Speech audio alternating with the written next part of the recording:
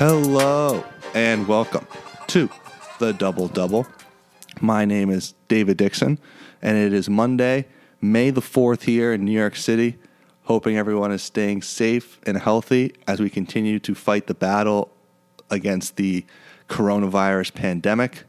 Coming up today on the podcast is a really interesting interview I got the opportunity to do Sunday night with Elliot Steinmetz, who's the head men's basketball coach at Yeshiva University.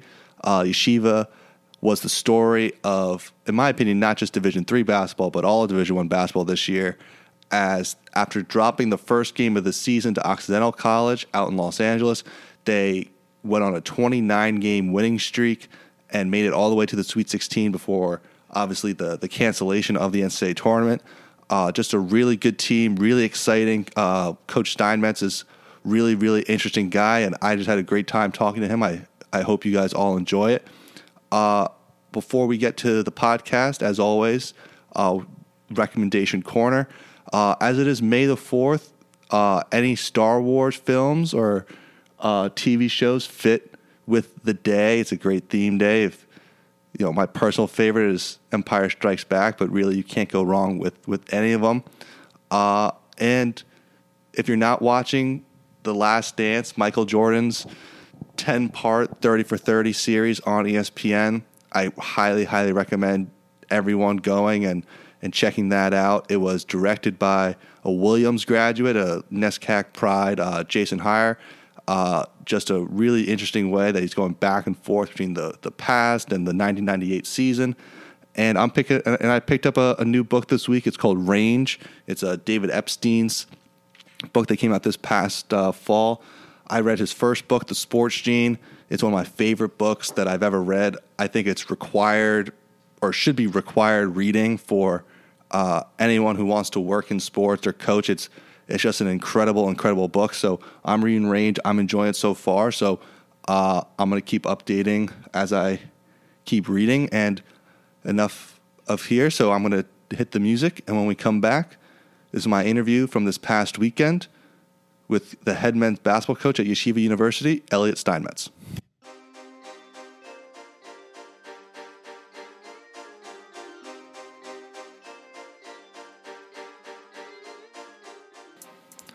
Joining me today on the Double Double is a very special guest, the head men's basketball coach at Yeshiva University, Elliot Steinmetz. He played his college ball at Yeshiva, graduating in 2002, and he began his career as an attorney right after graduation.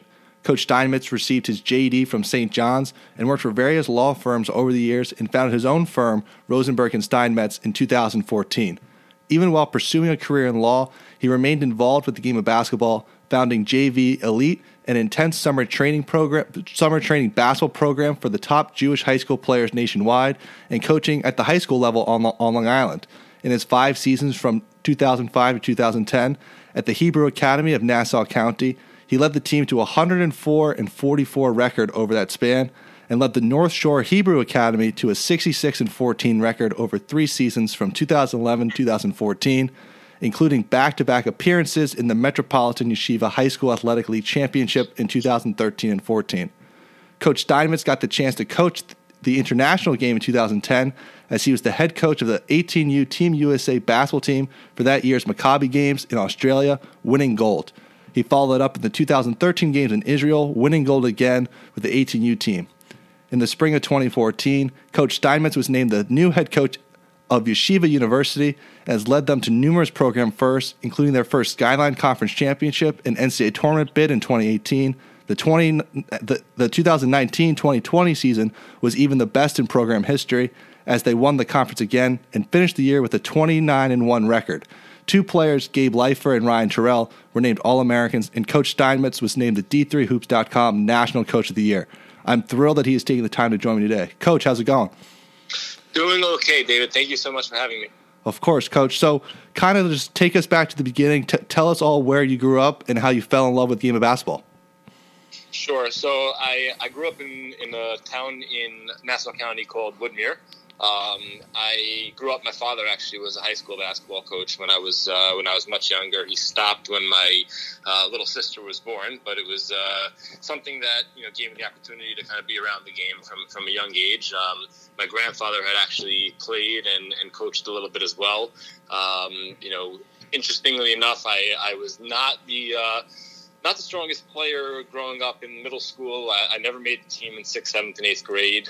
Cried every year after I got home from tryouts and got cut. But 9th grade, started in a new school, and I worked really hard, and I was able to make the varsity team there. I ended up playing junior varsity because it was the first time playing ball for me, so I needed to learn the game a little bit. But ended up with a pretty decent high school career. Didn't hurt that I grew about 10 inches between sophomore and junior year. So I went from being like a little 5'3" point guard to about 6'1", 6'2" by the time I was a junior or senior. That's awesome. And then had the opportunity to obviously play at Yeshiva, as you mentioned, and kind of was always in love with the game. And my brother and I started that basketball camp, JV Elite, as you mentioned, which is no longer in existence. Mm-hmm. Way back as kind of an opportunity to stay involved in the game. And ultimately that led to my first head coaching position at Hebrew Academy in Nassau County. So, Coach, in high school, you go through a major growth spurt. What was your recruiting process like, and how did you end up choosing to go to Yeshiva?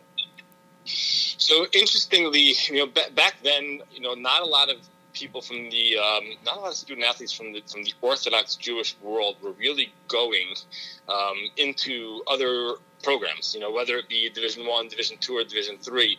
It was kind of if you were a top guy in that, with that kind of a background, you were either not playing ball in college or you were going to Yeshiva University because you would have the opportunity to play there and not have to worry about, the religious observances and Sabbath and kosher and all those things. In today's world, it's a little bit different because there's so much more, tolerance and availability for guys to kind of be on other campuses and still have what they need in terms of religious practice. So it becomes a little bit more of a recruiting game. But for me, it was either I was going to go play and I was going to be at Yeshiva or was going to go somewhere else and probably not play. Gotcha. So for the listeners who may not know, Yeshiva University is the world's premier Jewish institution for higher education, and religious studies are a key part of the curriculum at Yeshiva. Can you describe what a typical day was like for you as a basketball player at Yeshiva in college? Yeah, so it's a dual curriculum there, and it's a long day. There's no doubt. So we would start off usually prayer services around 8:30 in the morning, sometimes earlier, sometimes around 8. We would have Talmudic or Hebrew classes that would usually go from, depending on the program you were in, either 9 o'clock till about 1 in the afternoon, and for some of the rabbinic students, it would go till about 3 in the afternoon, and that would be when you would first start your, secular, regular academic course study. So Gotcha. We could be in regular academic classes, anywhere from 1 o'clock or 3 o'clock in the afternoon till 8, 9 o'clock at night. Wow.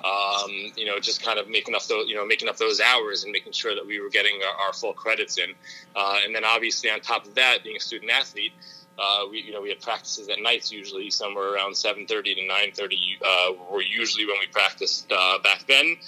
These days we practice a lot in the mornings, usually around 6:30. Gotcha. So Coach, juniors and seniors in college are faced with sometimes increased external pressures on what their plans are for post-graduation. I know this because I'm personally going through it right now, and it's kind of everyone's favorite question to ask you. When did you know or decide that you were going to pursue law and go to law school after graduation? So it's funny, I had zero interest throughout college in being a lawyer.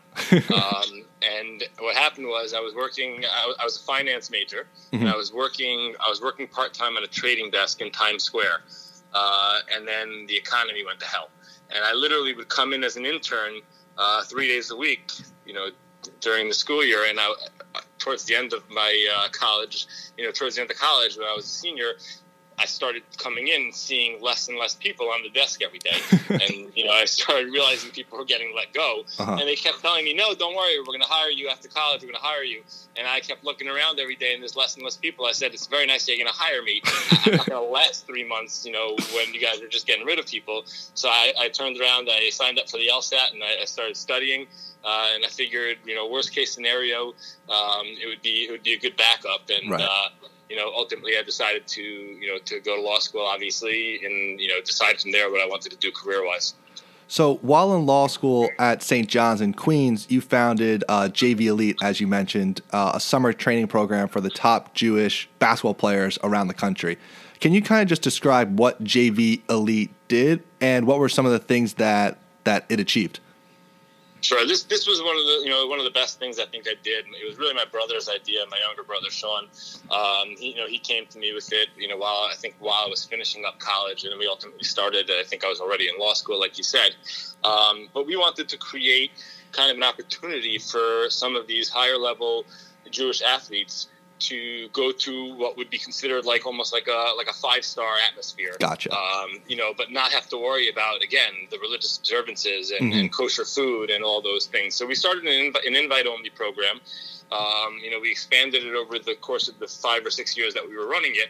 But we would invite the top players from across the country, and kids would fly in, drive in, or whatever it was. And, we rented out a facility in upstate New York. And we brought in some college coaches, and we brought in, as many high-level instructors as we can. And we tried to put together as good a program as we could for the 5 days that those guys were going to be there. Gotcha. It sounds like an awesome experience. So you graduate from St. John's in 2005, and you begin your legal career. Yet at the same time, you also began your coaching career at the Hebrew Academy of Nassau County. What led you to start coaching high school basketball, and just how did you manage to balance those two jobs? So coming out of running JV Elite, I had gotten a call from the Hebrew Academy in Nassau County, and they were looking to, basically restart their coaching staff. I think JV, varsity, men's and women. And they asked me to come in for an interview. And at the time, I was kind of trying to figure out how I was going to stay involved in the game. I was playing in corporate leagues and the lawyer league in New York City probably 3 days a week, and going to the gym a couple of days a week to find pickup games. And it's just this kind of, to me, was an opportunity to see if it was an angle on the game that I might be able to kind of keep that passion and see if I could learn it from that side of the game on the coaching side. At first, it was really not something I thought was going to be for me. I enjoyed it the first couple of years, but there's no doubt it was a major learning curve for me, and it took a few years for me to really get into it. Gotcha. So high school students coach can just be a really difficult age group in general, just with the various maturity and development gaps and levels between the kids and just everything else going on in just the life of a high school student. How did you try and connect with the high school players in your program? So you're right. It's a different world, obviously, from college. Kids are a lot more certainly sensitive and vulnerable. Like college, it's a lot easier to tell a guy, kind of where he stands, and that he may not have an opportunity to play regular minutes, and or that he might be a practice player. In high school, first of all, you don't know, because kids develop so quickly from year to year. You could have a guy who, as a sophomore or as a junior, may not fit into your plans, and all of a sudden completely changes his game and grows 5 inches, and suddenly he's a superstar by the time he's a senior. So, I think the idea in high school is really it has to be all about the teaching and all about the development. And I think the focus has to, whereas a college coach, you might be able to kind of focus on a little more on your recruits. And then development, and have help with the assistant coaches developing other guys. You can, in high school, you really have to kind of share that, that same, the same amount of reps and the same focus that you have with your starting 5, so to speak, as you would with your bottom 5, because you don't want to be the cause of kind of hindering somebody's development at that age. So, I think it's important, to kind of keep that balance and fairness, so to speak, amongst the entire roster, so that everybody feels like they're getting their, so to speak, fair shot. Gotcha. Yeah, that all makes sense. So in the summer of 2010, you got the opportunity to coach the 18U USA basketball team at the Maccabiah Games in Australia. For a listener who may not have ever heard of the Maccabiah Games, can you just briefly describe what they are? Sure. The Maccabiah Games are the easiest way to describe it would be sort of like a Jewish Olympics. It's for anybody who has any sort of a Jewish affiliation is eligible to play, and they run games in different regions of the world over the course of I think a 4-year cycle. They had Australia, they have the Pan Am Games in South America. I believe they have the European Games still, and then the big one every 4 years is the one that's actually in Israel every 4 years, which is called the Maccabiah, which is draws some very high level Jewish athletes. So you'll see guys like what's his name, Kraselberg, who was a gold medalist in swimmer, and guys like that. Gotcha. Who will come and compete. You'll have a lot of D1 guys who will come and play on the 18U or the open team. Some pros, guys like Doug Gottlieb played back in the day. Oh wow. So it happens to be a very, very cool experience and a ton of fun. Whichever one of the games you end up in, it's a major experience and just a ton of fun to be around. Athletes obviously from all over the world, and it's country based, kind of like the Olympics. So yeah. You'll find yourself, we were Team USA. We find ourselves playing against Brazil or South Africa, right? Or or Germany or whatever it is, or Israel, obviously. Yeah, I've had two teammates, one in high school who played in European Games that was held in Germany. He was on the team, and then one of my college teammates played on the team as well, and they both just had incredible, awesome experiences playing in the Maccabiah Games. So it's just an awesome experience for anyone who can do it.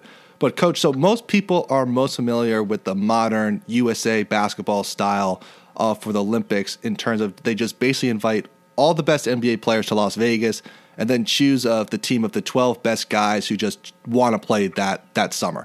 What is the process like in selecting the team for the Maccabiah Games, and how did you go about choosing the roster or selecting the roster for your team?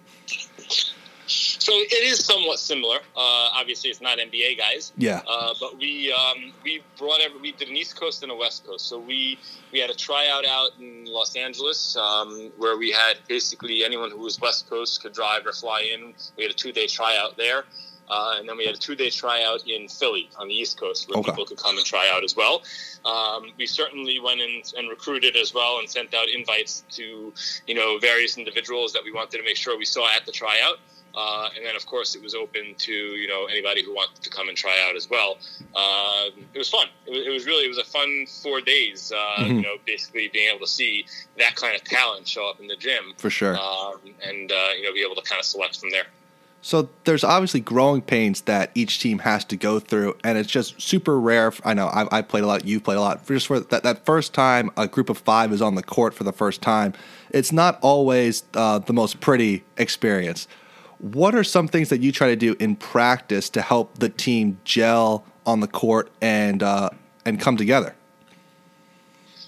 It's about keeping it simple. So like with the Maccabiah Games, we had the opportunity to have a weekend beforehand where we were able to bring everybody we did it in Philly. We were able to bring everybody to Philly for a weekend and run a bunch of practices and kind of have the guys together, eat meals together, get a little bit of bonding experience. But it's really about, at that level, it's some really talented players. It's just about keeping it simple and giving them, a few things that they can do in terms of spacing and then, a couple of maybe quick hits they can learn on the fly so that, on the court they have the opportunity to mesh in just a few practices. If you start to kind of put in complex stuff, number one, you don't have the time to teach it, and number two, it doesn't give them ever an opportunity to really work on, like you said, the chemistry aspect. True. So I think the best thing we did was kind of say, hey, we're going to keep this simple. We're going to give you some spacing. We're going to give you some quick hit stuff to work off of.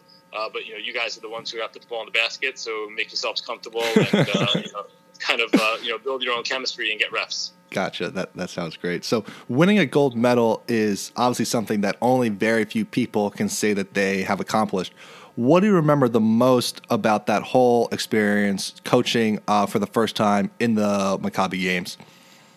So, it's interesting. The best memory I have from those games, and especially the one in Israel, it's not even on the court. The basketball was fun, and it was a lot of fun to be around, that kind of talent. And, for me as a high school coach, and suddenly I'm coaching a bunch of guys who are going to play, various levels of college basketball. It was, the best talent I, at that point, had ever coached.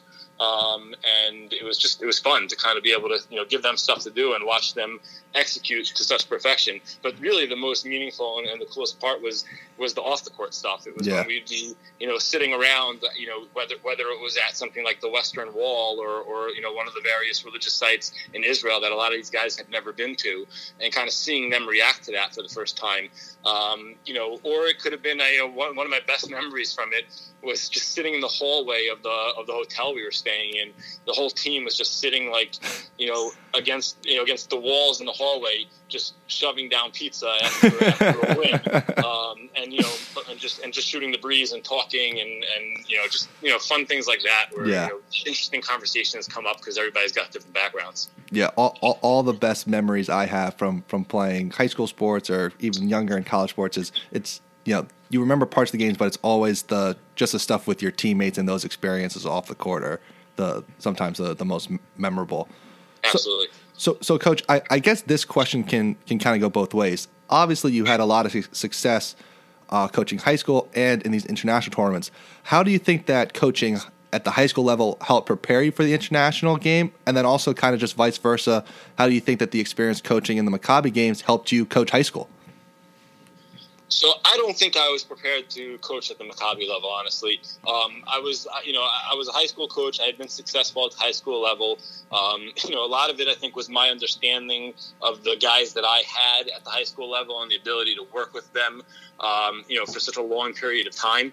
And then to go and have to coach at the Maccabi level, where these guys are just we had the guy who ended up being Rookie of the Year and Player of the Year in the Ivy League. Oh wow!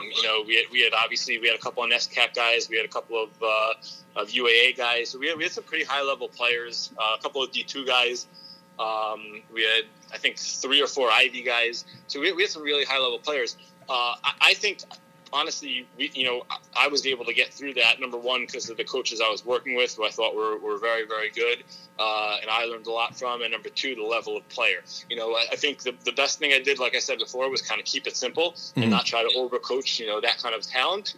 But jumping from the high school game to coaching kids of that caliber was a little much for me at that point. And, I always say it, and I think it's the same thing I had when I first took over at Yeshiva. You suddenly jump from high school kids to college men. Yeah. And it's a very, very different game. It's, the coaching around you in terms of the opponents and the people you're seeing every week adjust a lot faster. They're a lot smarter and they know the game a lot better. Sometimes you have to, as you're learning, have the players who can carry you through as a coach. And I think I was lucky to have that both at the Maccabi level and my first couple of years at Yeshiva as well. That's awesome. And so you racked up a incredible 170 and 58 overall coaching record in high school hoops.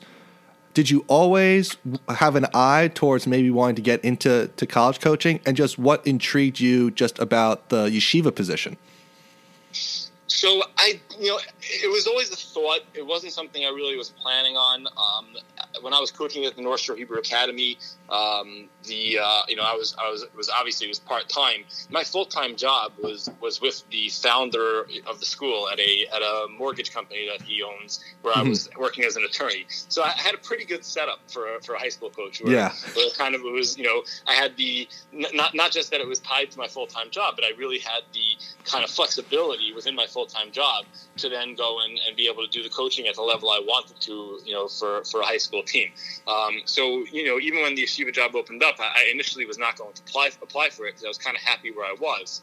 I was having success, and I was obviously, in a good career for me, and it was a good spot. But a number of people reached out and kind of convinced me to take a shot at it, and ultimately it worked out, and it gave me at the same time the ability to kind of remain a part-time coach, full-time lawyer, which is something that was important to me. So I was able to, once I got through the interview process and got the job, I was able to kind of make it happen. Yeah, so that brings me to my next question, Coach. In the spring of 2014, you get hired at Yeshiva, and that same year you launched your own law firm. Just how are you able to manage what most people would consider 2 full-time jobs? Very little sleep, short answer. When we started out this firm back in 2014, it was a jump, no doubt. I was not coming out of another firm where I was bringing clients with me. My partner came with me, and she's a litigator, and we were both kind of starting from scratch in terms of the client base. And it was a risk. There's no doubt it was a risk, but it was something that we were confident about. It was something we were willing to build kind of one day at a time and go after clients. But it's a lot. I was able to get my practice schedule at YU to be 6 o'clock or 6:30 in the mornings, so that I was able to be at work by 8:45 or 9 o'clock and kind of get a full day in. Obviously, in terms of the law practice, late night film sessions. We do a lot of our film. I imagine you have a lot of classroom film time with a full-time coach. Mm-hmm. We do that as much as we can, but we have a lot of film sessions that are done, virtually, where we'll send out clips on a chat. And the guys, especially with our guys who have dual curriculum, you can't always get everybody at the same time. Even if you want to have, we sometimes want to do an 8 o'clock at night film session, and 3 guys have a lab or class. Yeah. So, very often what we'll do is we'll, cut up the film and send it out to the guys and then do it virtually so they could all kind of do it on their own time and read the notes over and watch the film. But it's about adapting, and it's about adjusting, schedule-wise and time management and all the important things they teach you about in college. Yeah, for sure. So one thing I read while researching for this podcast, Coach, was that when you took over when you took over the program, your goal was to recruit the best Jewish players nationwide to come to Yeshiva. How did you first just go about that process? It's about reaching too high and then kind of figuring it out from there. That's how it works to me. I was able to identify a number of Jewish players around the country who I thought were higher level than we are. Whether it be guys who, were getting D1 scholarships or guys at the time who might have been going, at the time, what was higher level D3. And, obviously we built our way towards that now. But to me, it was about overreaching and then, finding your way back from there. So, to me, if there was a guy who's out there getting D1 scholarship offers and he's a guy who I think, should be, we have a 1% or less chance of getting, he needs to hear from me. Right. Even if it's a no, he needs to hear from me. Gotcha. And then you kind of work down from there. But I think that's kind of the way you build the exposure, and you show guys how serious you are about building a program. Mm-hmm. And then of course from there it's all about winning. If you're able to kind of get the winning going, that becomes a little bit contagious, and then you're able to bring guys in. So, Coach, most basketball people know that good basketball and good basketball players come from a lot of different places, and the game is truly global. Yet non-basketball people still judge a book by their cover, and just a lot of times, the guy who nobody wants to pick on the playground because of what they look like is the best player there. Do you guys ever use opposing teams' misconceptions about you to your own advantage? All the time, and I think it's for better or worse, I think it's starting to go away a little bit the last few years. But there's no doubt. I mean, I remember when we started, we'd go into games, and it was clear that some of these teams weren't even putting together scouting reports for Yeshiva. Wow. It was kind of like they might throw something on the board about who the top 2 guys are, but they weren't developing scouting reports, and it was just clear they thought they were going to come in and handle us because of what we looked like. I don't buy into it as much as some of our guys do, and like I said, I think it's starting to, I think that conversation is changing over the last few years based on what we've been able to do. But our guys talk about it all the time. Our guys talk about all the time how they feel like sometimes they'll show up and some of the guys wear yarmulkes when they play, and they feel like, they get dismissed as not a ball player, and nothing to them is more satisfying, than being able to kind of go out there, compete, and then obviously, pull out a win and then be able to walk out of the gym victorious. For sure. So, Coach, I don't want to spend too much time on this, as I would much rather talk about all the positive things about your program and team. But unfortunately, we do still live in a world with a lot of anti-Semitism. College students and crowds in particular can be especially harsh and demeaning.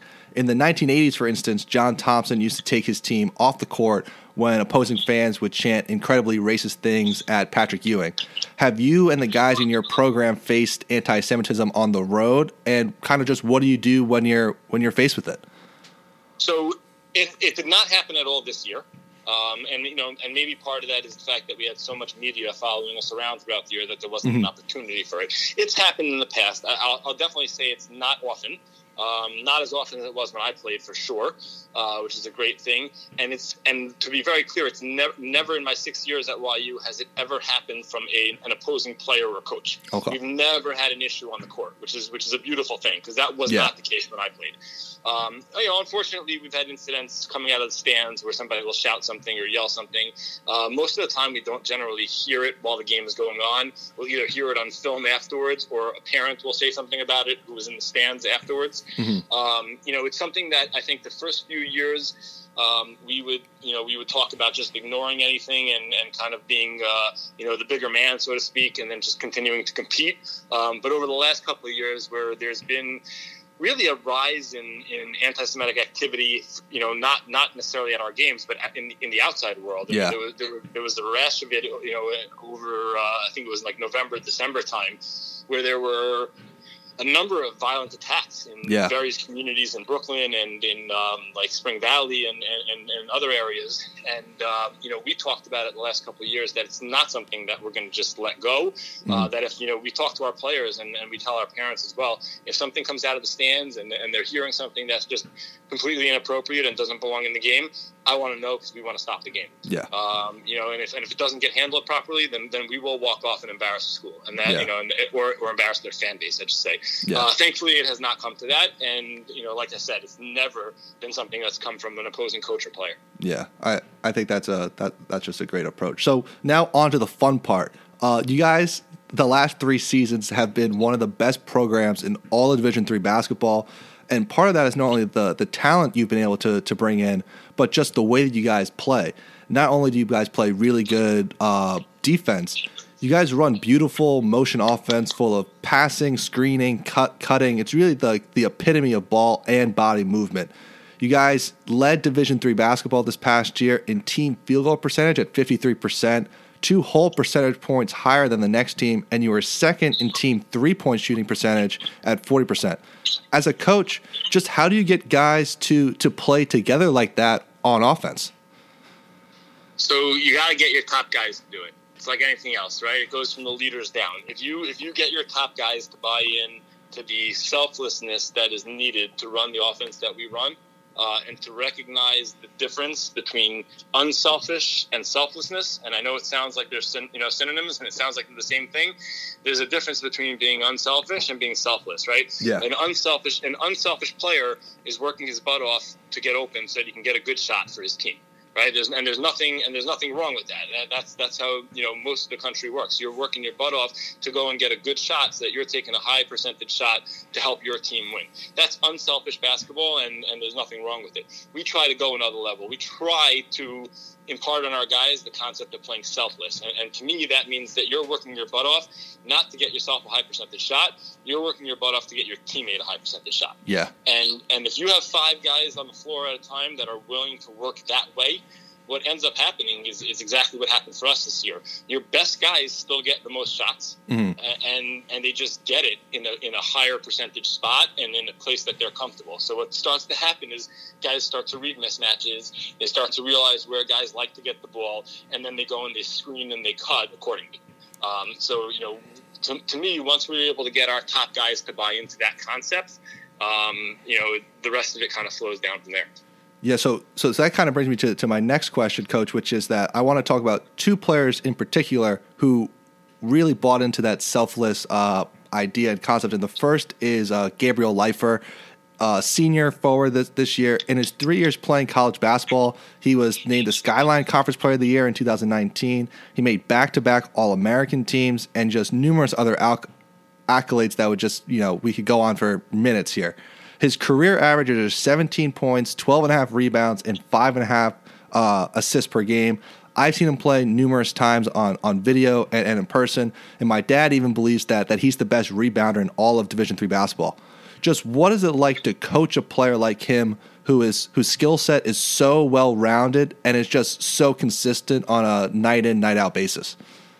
Yeah, your dad is 100% right. That kid has an absolute knack for the ball. He probably has the best hands I've ever seen as a coach.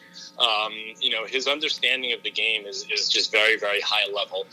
He's a great kid. It starts with that. He's a great kid. I've known him a long time. I watched him play obviously in high school. And I remember when I was recruiting him out of high school, asking him, what he thinks that I think the best part of his game is. And I remember, he's like, oh, the block shots or the scoring or the dunking or all that stuff. And he was shocked when I told him, my answer was how he passes the ball. Yeah. He sees the floor so well. When I first noticed it was in high school when he was throwing outlet passes. He'd go up and get a rebound, and in one motion, the ball would be down court, ahead of the field to one of his guards for a layup. And I just remember looking at it, and I'm like, a 6'5" kid who's got that kind of strength and that kind of court vision is going to be extremely dangerous at the D3 level. Yeah. His willingness to kind of go always team first just makes him a superstar, because that's a kid who, if he wanted any night to get 25, any night, and all he cares about is winning.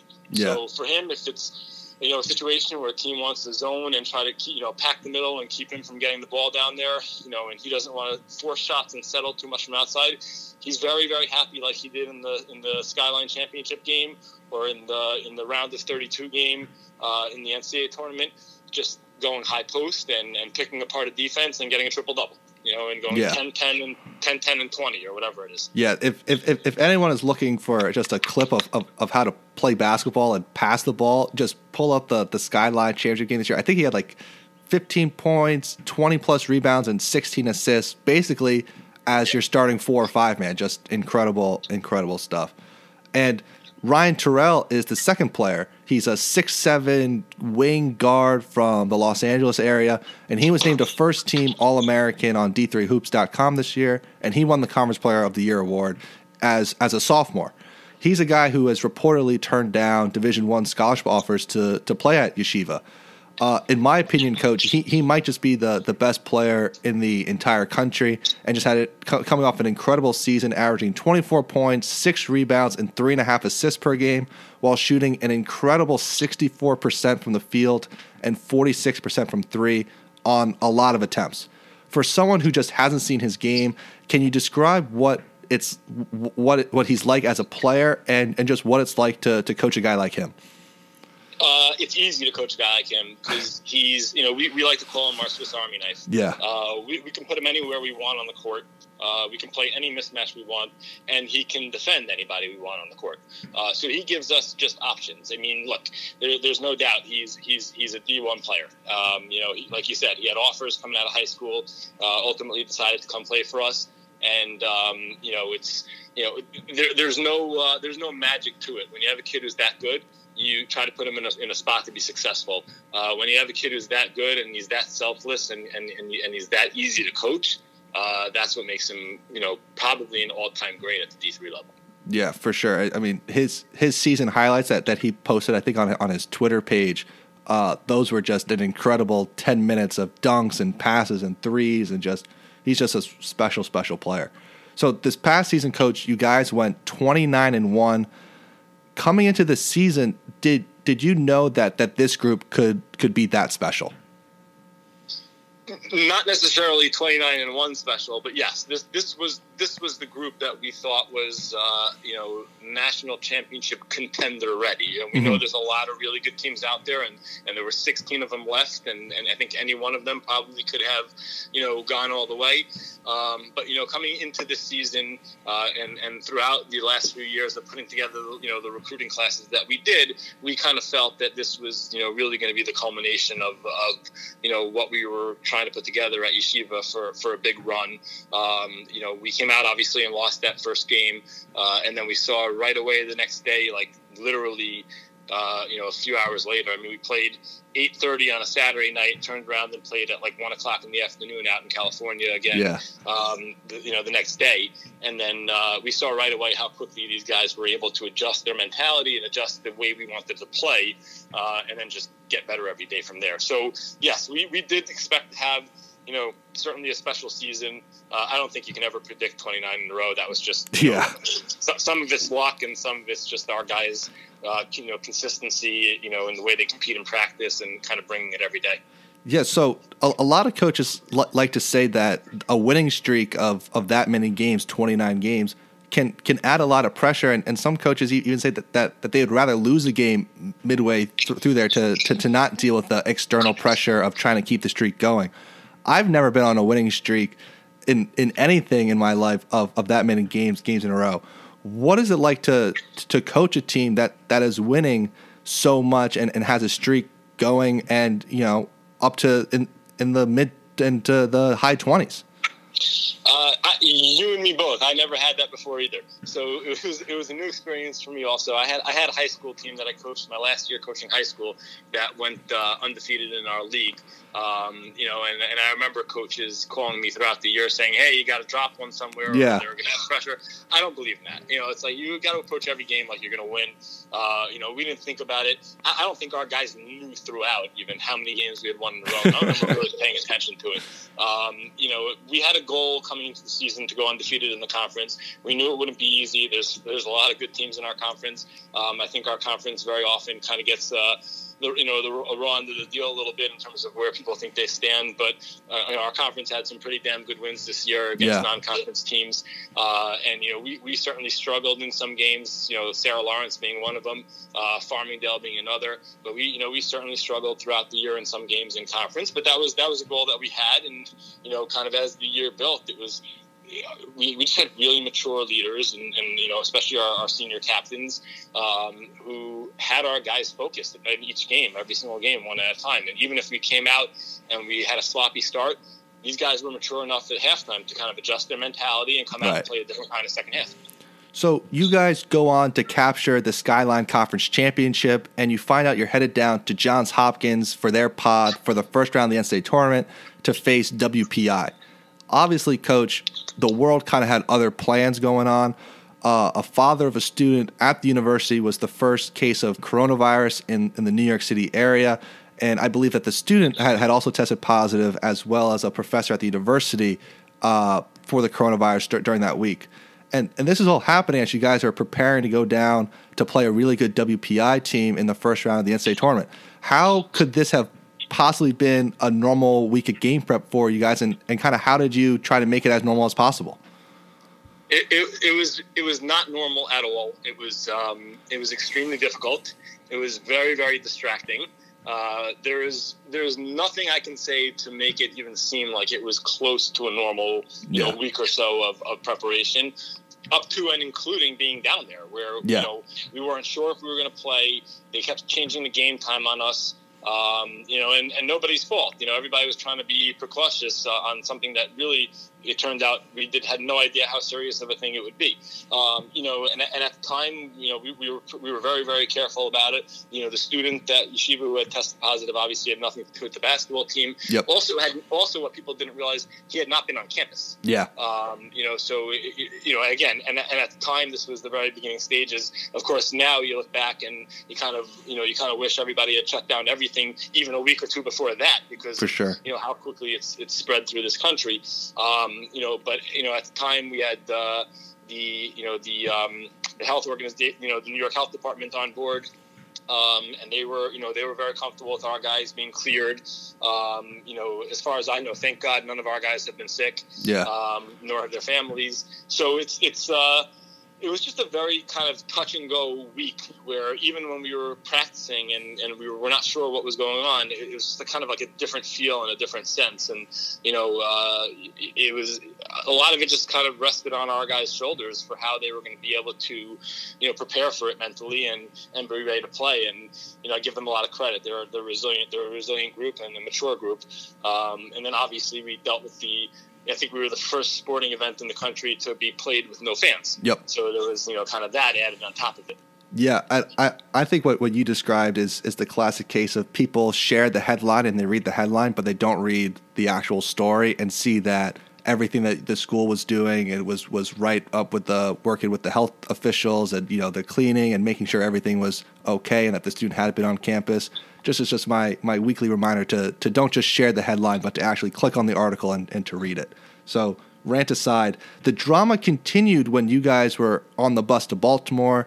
For those who may not know, the hotel you're planning to stay at canceled your reservation at the last second. And as you said, Hopkins announced that they were going to play the games that weekend without any fans. When did you learn about all these changes that were going on, and just how did they impact the team? So the hotel called us probably about, I think we were an hour and a half out. We were already well into the trip, and then kind of laid it on us when we were, just about getting there. I got the concerns, obviously, the issue I had with the hotel, and then I made that clear to them. And obviously it got picked up in the media afterwards. The issue I had with the hotel was that they were not taking the same precautions with anybody else. So, they were very, very quick to turn and cancel our reservation. But when I asked them if they're taking other reservations from people from New York, or even if somebody was coming in from China, are they taking reservations? And their answer was, well, yeah, they were clearly singling out this group. So to me, that was a problem. I understand why they were doing it. And, a lot of people wanted to shout religious discrimination. That was not the case. I don't believe that was the case. It was I think it was some sort of discrimination. I don't think it was religious based. I think they were scared, and I think they, were certainly afraid of what was going on and didn't know how to handle it based on the news that had come out, obviously, from Yeshiva. But the fact that they weren't taking those precautions anywhere else was a little bit of an issue for me that we kind of took personally. Ultimately it worked out. We ended up in a very nice hotel, in downtown Baltimore. And in terms of Hopkins, it was very back and forth as to whether the games were going to happen, were they not going to happen, were they going to be fans, were they not going to be fans. So it was really, and it was just a lot of back and forth and a lot of unknown. And not a lot of opportunity for certainly me as a coach to kind of focus on just what was going on. We tried to shield our players from it and just kind of give them updates as we needed to in terms of logistics. Right. But ultimately we got word probably around 11:30 on Friday morning when we were supposed to be leaving for what was going to be a 1:00 game. I think we finally got word around 11:30 that we were going to play it too with no fans. Gotcha. So you guys responded to that challenge of everything going on that previous week, and you just blast WPI on Friday, winning 102-78. Ryan Terrell scored 41 points in that game. And then you guys followed up with the win the next day against Penn State Harrisburg, 102-83. You guys were going to the Sweet 16, one of the 16 remaining teams in Division II basketball. Can you talk about what it was like to not only win those games, but to win convincingly in light of everything that the team had gone through the previous week? It was fun, that's for sure. I mean, we probably played our best 2 games of the year, but I wasn't that surprised by the way we played. I was surprised by the way we executed, but I was not surprised by the effect that our offense had on these teams. Motion's a different thing, and if you think about throughout the country, 99% of the country in college basketball is running ball screen offense. Yep. We haven't set a ball screen in 4 years. So. You're suddenly as a coach, you're suddenly telling your guys, hey, you know what you prepared for all year for the last 3-4 years, all the stuff we practiced defensively, in work on in our sessions and on film in terms of guarding ball screen. Forget all that. Instead of watching the guy with the ball, now you gotta watch the other 4 guys. Right. Don't even worry about the guy with the ball as much. And of course, then Terrell has the ball in his hand some of the time, so you kind of got to worry about the ball. But it just becomes a very different thing for teams to have to prepare for. And we actually, one of the reasons we put it in 4 years ago was because we thought it would be a major advantage for us. Yeah. Certainly come postseason and NCAA tournament, where you're going to, teams in our conference obviously start to catch up a little bit, but it's still different than what they work on all year round. But certainly when you go to the NCAA tournament and they got to watch it on film and try to figure it out, it's a very different look. Yeah, for sure. I remember going up against Swarthmore and then second round of an NCAA tournament. They run a motion offense, and it's really, really tough to stop with 1 or 2 days of prep. Sure, and what gets lost in it, I think, also, and I was saying this recently in a media interview, in another media interview, but what gets lost in it is that we were so good defensively in those two games, and to a point where I didn't think we had to be as good offensively as we were to win those games. We just happened to have played the best two offensive games we played all year. But I definitely don't want it lost, the effort my guys put in just defensively in terms of the game plan to execute. I thought they did such a fantastic job. 100%. So you guys come back home to New York. Obviously, the situation regarding the coronavirus was escalating every single day. Were there some discussions starting to take place in the yeshiva community about precautions or additional steps you might be taking as you guys were getting ready to go down to Randolph-Macon to play them in the Sweet 16? So we decided to be super overly cautious with our guys, since the school had already canceled classes at the time, just out of an abundance of caution to see what was going on. We decided to keep our guys away from campus and actually just kind of keep them together and away from the public. We just didn't want to have a situation where we went down the following week and somebody was going to, let's say another case at the time would come out at Yeshiva or in one of those surrounding communities, and somebody would say, "Oh, what about the team? This guy was with those people, and then he was with the team." And so we kind of kept our guys separate and together. And there was actually a holiday that week, a Jewish holiday, so we kind of kept them together for that holiday. And we just tried to do what we could to kind of keep them, isolated from the rest of the world for the week, so that we would be able to kind of go down with a clear mind from a health perspective, that we hadn't exposed them in any way. Gotcha. So I'm sure in a day that you and your players will always remember, within 24 hours after the NBA suspended its season after Rudy Gobert's positive coronavirus test, the NCAA announced they had canceled all the remaining winter and spring championships, and just all of a sudden your season was over. Where were you and the team when you guys found out the news that the tournament was canceled, and can you kind of just share that reaction? So I had just pulled into the parking lot at the hotel, actually, in Virginia, and our guys were probably about a half an hour away on the bus.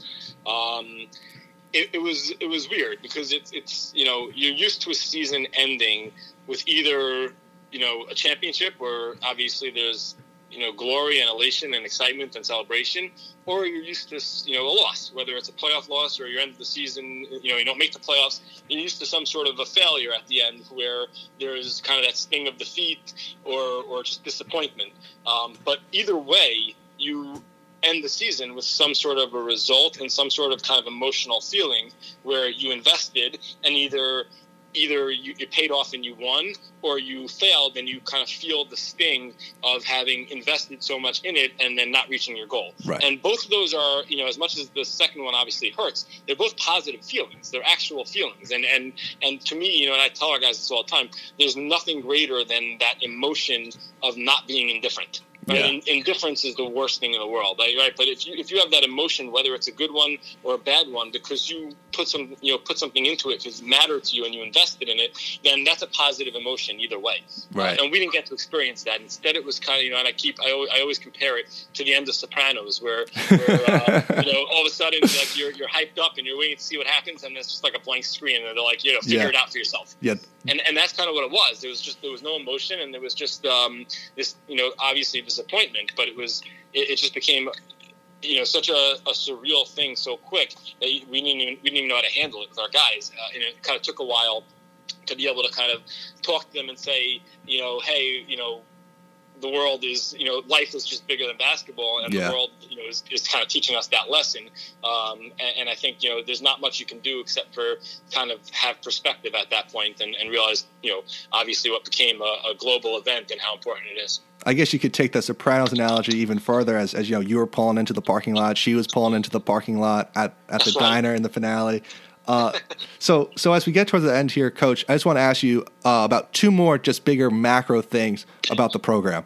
One thing that really stood out to me watching some of your games online this past year and just in researching this podcast, you guys have one of the best home crowds and home court advantages in all of college basketball. I'm talking D1 all the way down to D3. For someone who just hasn't seen film or just pictures of what your gym looks like during home games, can you describe for them what the atmosphere is like? It's wild. It's if you've been to a Jewish wedding or a bar mitzvah or any of those types of celebrations, I mean, it's just wild. The best thing I can liken it to would be if you watch like soccer in like the European countries where where the fans are just going nuts the whole game and singing songs and stuff like that. That kind of stuff happens at our games. Now, we don't have the biggest gym in the world, which I think plays into it also. Although, with the waiting lists we've had for tickets lately, we probably need a bigger gym, if there's any sponsors out there. But it's just a wild atmosphere. There's usually not a seat in the house. As you get later in the season, by the end of the regular season, we had 200-300 people waiting outside trying to get in. By playoff time, they were pre-selling tickets for the semifinals and the finals for the conference, and they sold out in under 4 minutes. So, just to get an idea, there was literally not a standing spot or seat in the place, and you're talking about people just going nuts who have a real pride for what we were doing, not just on a school level, but somewhat on a kind of a background and traditional and religious level as well. For sure, that's just awesome. So, a story in the Associated Press that I highly recommend everyone go out and read describes something rather unique about the Yeshiva basketball program. During, and after your games, there are legions of young fans wanting to take selfies with the guys on the team and autographs, and even that they're the guys who those kids emulate when they're working on their own games. What does it mean to you that there are all these people who look to you and the young men in your program as role models? I think it's awesome. I think it's a responsibility, but it's an awesome responsibility. It's hard to understand that, from the D3 world a little bit, but I'll tell you, we probably, the questions we probably have to ask the NCAA in terms of things that we're allowed to do and not allowed to do are probably as close to a Division I program as you'll find at the D2 and D3 level. And again, it's nothing to do with the level of play and everything to do with, the background of the school and the fact that, the Jewish community has kind of jumped on board, with what we're doing in terms of supporting the basketball team. So, whereas a normal kid on the street and plenty of kids in our community too will look up to Zion Williamson and any Duke or Carolina or your usual high level D1 or NBA players. You have these groups of kids who, besides those basketball heroes that they have, they're looking at a kid who might have been in the same Jewish high school that they're going to, or at least at a Jewish high school that maybe plays in the same league that their high school plays in, and they see them playing at a high level and having such success, and they it becomes kind of that same kind of a role model feeling, and I can't even describe the amount of texts and requests we get, media, Jewish media, non-Jewish media, Zoom meetings with schools and all kinds of things that people want to do, to kind of get a piece of our guys or our program, which is, again, it's like I said, it's fun, but I think it's a responsibility as well, and I think it's a really important one, and it gives our guys from an educational standpoint, because these are student athletes, and these are college guys who are going to go into the real world, 99.9% of the time in something other than sports. And, it's an opportunity for them to learn how to kind of handle themselves in that situation, and say the right things, do the right things, and be the role model that some of these kids are looking up to. For sure. So, Coach, I really appreciate all the time. As we get to the end here, I have 5 rapid-fire questions to end the podcast. Let's do it. So the first question is, do you have any pre-game superstitions? Any pre-game superstitions? I don't. I mean, I'll tell you, I don't eat for a few hours before a game. Okay. I don't know if I'll call that a superstition as much as I would call it being nervous. Okay. But no, I don't really have that much in terms of a superstition. Although I'll tell you, this year I did. This year, after you're gonna laugh. After we lost the first game at Occidental, first game of the season, I shaved my head and my beard. And I always have a shaved head, but I'll sometimes just let it go for a week or so before I'll kind of redo it. Uh-huh. after the Occidental game, I was like in my hotel room. I shaved my head and my beard, and then we went out and won the next day. I did it before every game after that. Gotcha. That counts. So that's awesome. So the next question: if you could change one rule about college basketball, what would you change? I'm always big on lowering the shot clock. The less time, the better. I think our guys make better decisions than most teams, offensively. So I would always love the advantage defensively of having to guard for less time. What is your favorite drill as a coach? We have a 5-ball drill that we do that I love. It's a full court drill that incorporates obviously fast break, passing, shooting, but most of all, to me, it's a team chemistry drill. We're always shooting for a team score of 200 or more. Not that easy to get to, and I think very often early on in the season it'll bring out either a lack of chemistry or if guys aren't on the same page in terms of the timing on when they shoot the ball and making sure their passes are efficient and on target. That would probably be the one that I think we see the most growth throughout the year. So, who is the best basketball player you have ever played against? Johnny Garrett. Johnny Garrett played for US MMA, the Merchant Marine Academy, Kings Point. When I was playing, I think all I remember was coming over help side and catching his knee right about my face when he was dunking the ball. But Johnny Garrett was probably one of the for the level that I played, Division III, he was probably the best player I saw that year. So my last question here, Coach. Michael Sweetney, a former first-round draft pick of the New York Knicks, is an assistant coach for you guys at Yeshiva. What's it like having a former first-round pick and awesome superstar player at Georgetown on your coaching staff? So I'll tell you, the special thing about Mike is you'd never know it from talking to him. Mm-hmm. The most humble, down-to-earth guy you'll ever meet in your life. He's amazing with the guys. He brings a wealth of knowledge from the level he played, and certainly in terms of skill development and being able to work with our guys, a little bit individually. But he's just an absolutely superhuman being, and could not be happier that he's with us. So, Coach, I appreciate all the time you've given us today. As always, on the double, we give the last word to the coaches and to the guests. So, do you have anything you want to say to the great people of the Yeshiva community and just like the New York City area?